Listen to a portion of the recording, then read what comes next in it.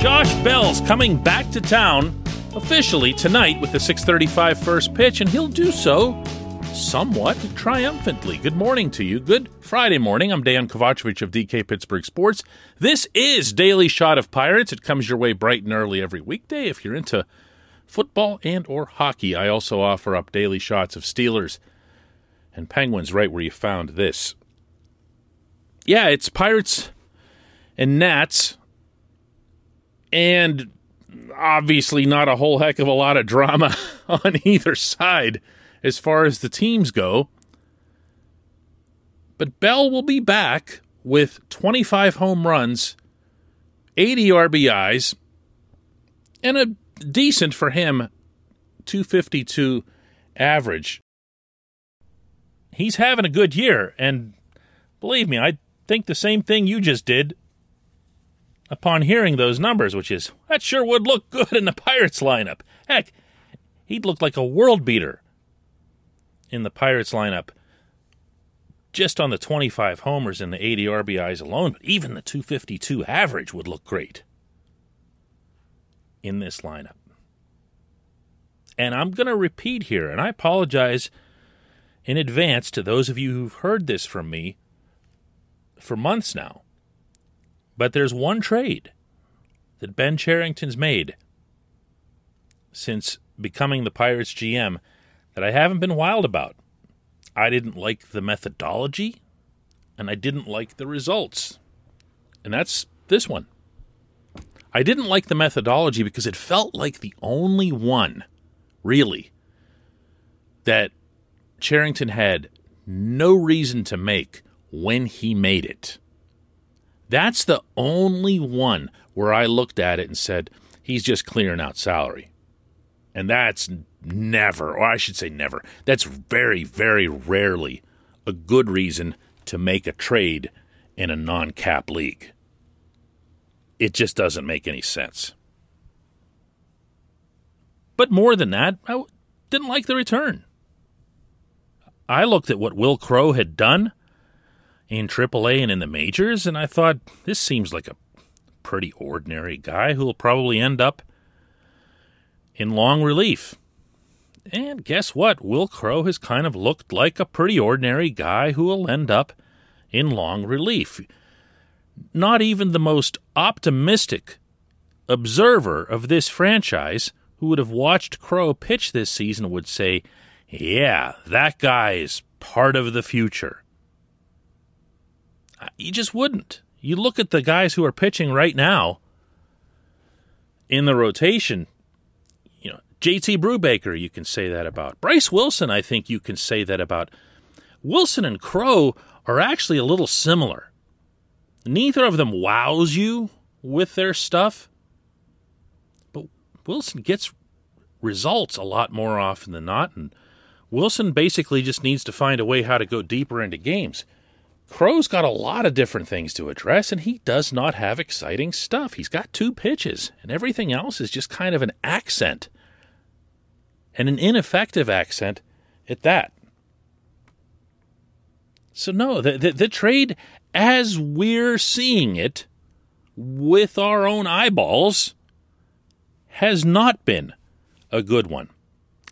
One problem, though, with this assessment: there's one player we aren't seeing with our own eyeballs. This portion of Daily Shot of Pirates is brought to you by North Shore Tavern, home of Steak on a Stone, home to the very best baseball-style environment to any establishment in town.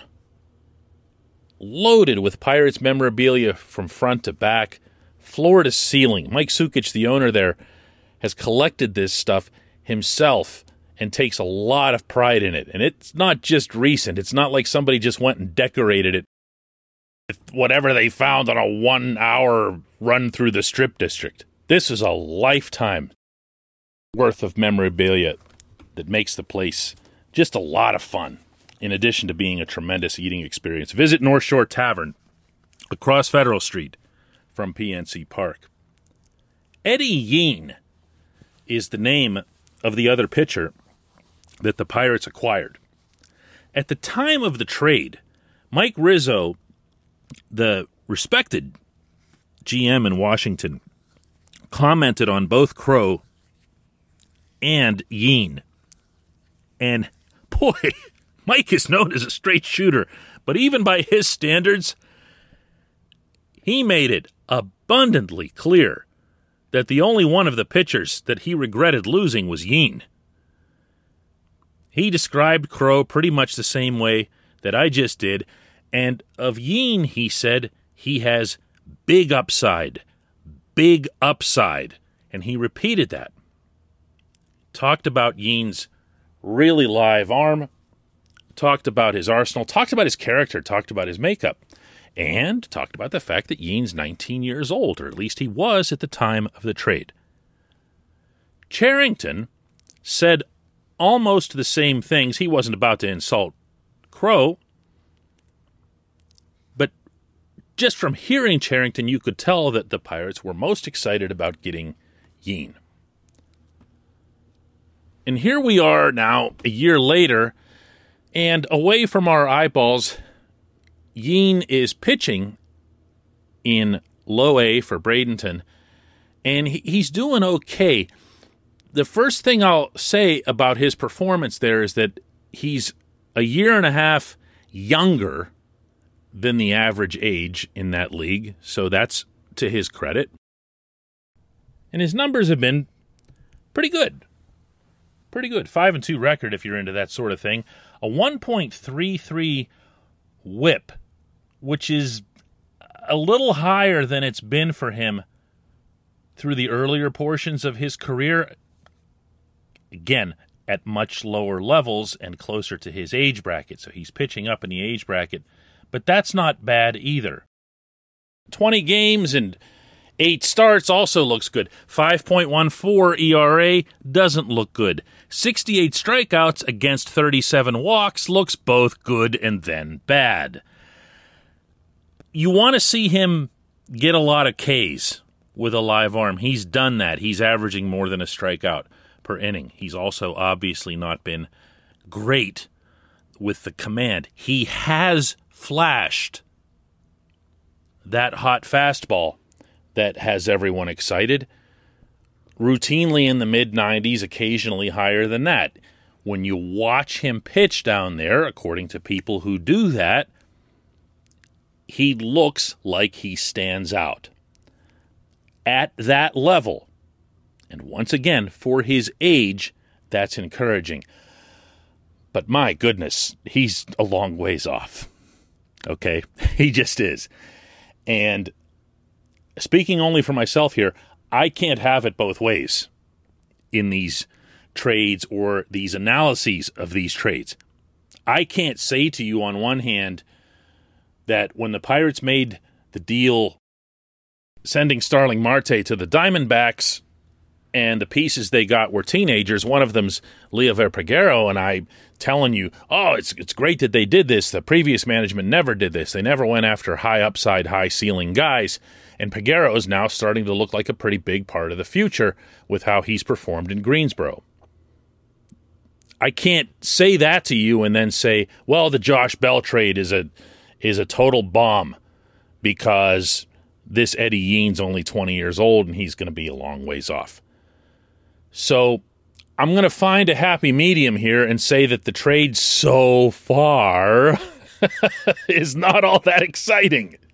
Because it isn't, because Will Crowe's not exciting and JB's having a really nice year for Washington. You know what? More than anything today, I'm looking forward to seeing the man. Got to know him as well as I've gotten to know any Pittsburgh athlete in recent years in his time in Pittsburgh, and it'll be nice just to have a chance to say hello and to see him swing at PNC Park all over again. There, how's that? When we come back, just one question.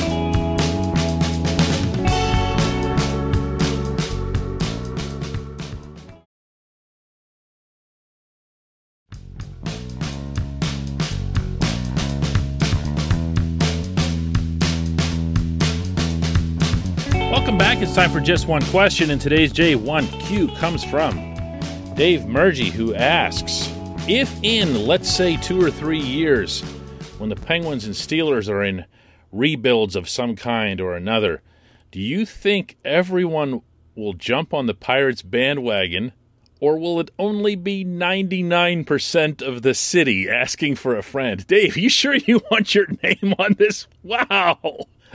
Hey, everyone, take any and all complaints and file them with Dave Murgy. This didn't come from me. No, seriously, I don't see either the Penguins or Steelers as heading toward any kind of rebuilds. They don't really have that as part of their mindset.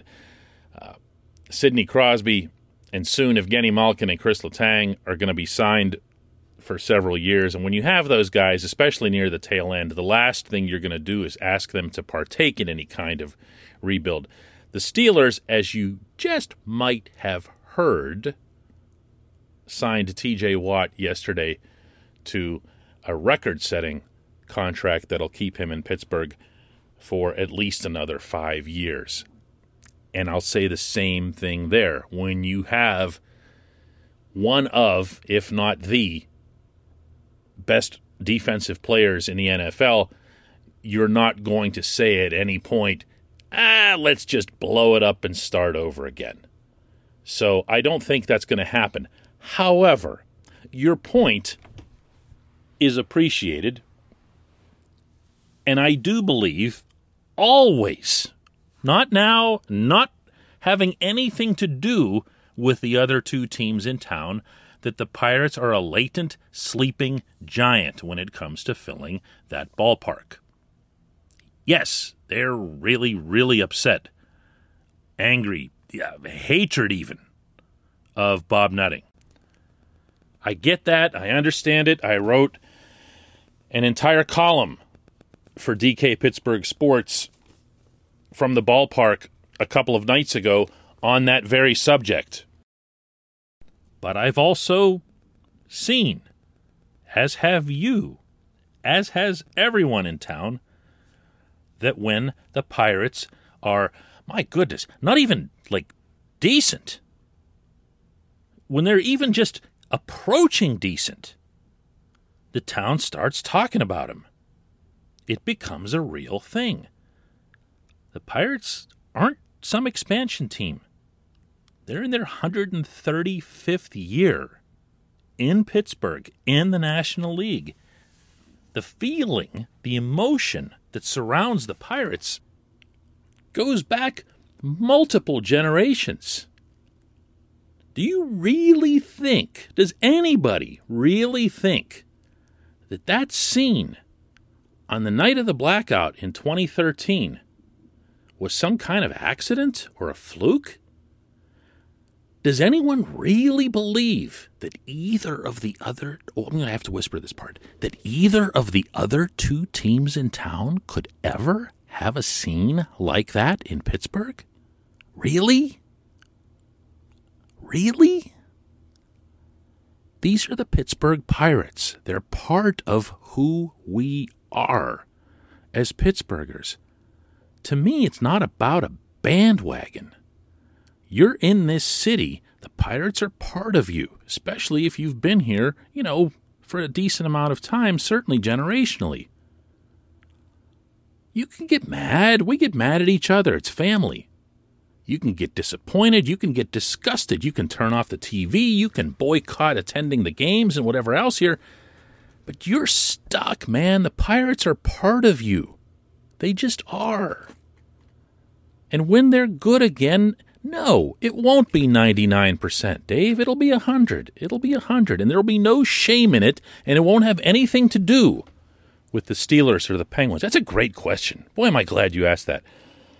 I appreciate that. I appreciate everybody listening to Daily Shot of Pirates. I will be back at the ballpark tonight to cover this game between the Pirates and Nationals, and after that, I'm heading out on the weekend to cover Pittsburgh's football team, whose name escapes me at the moment.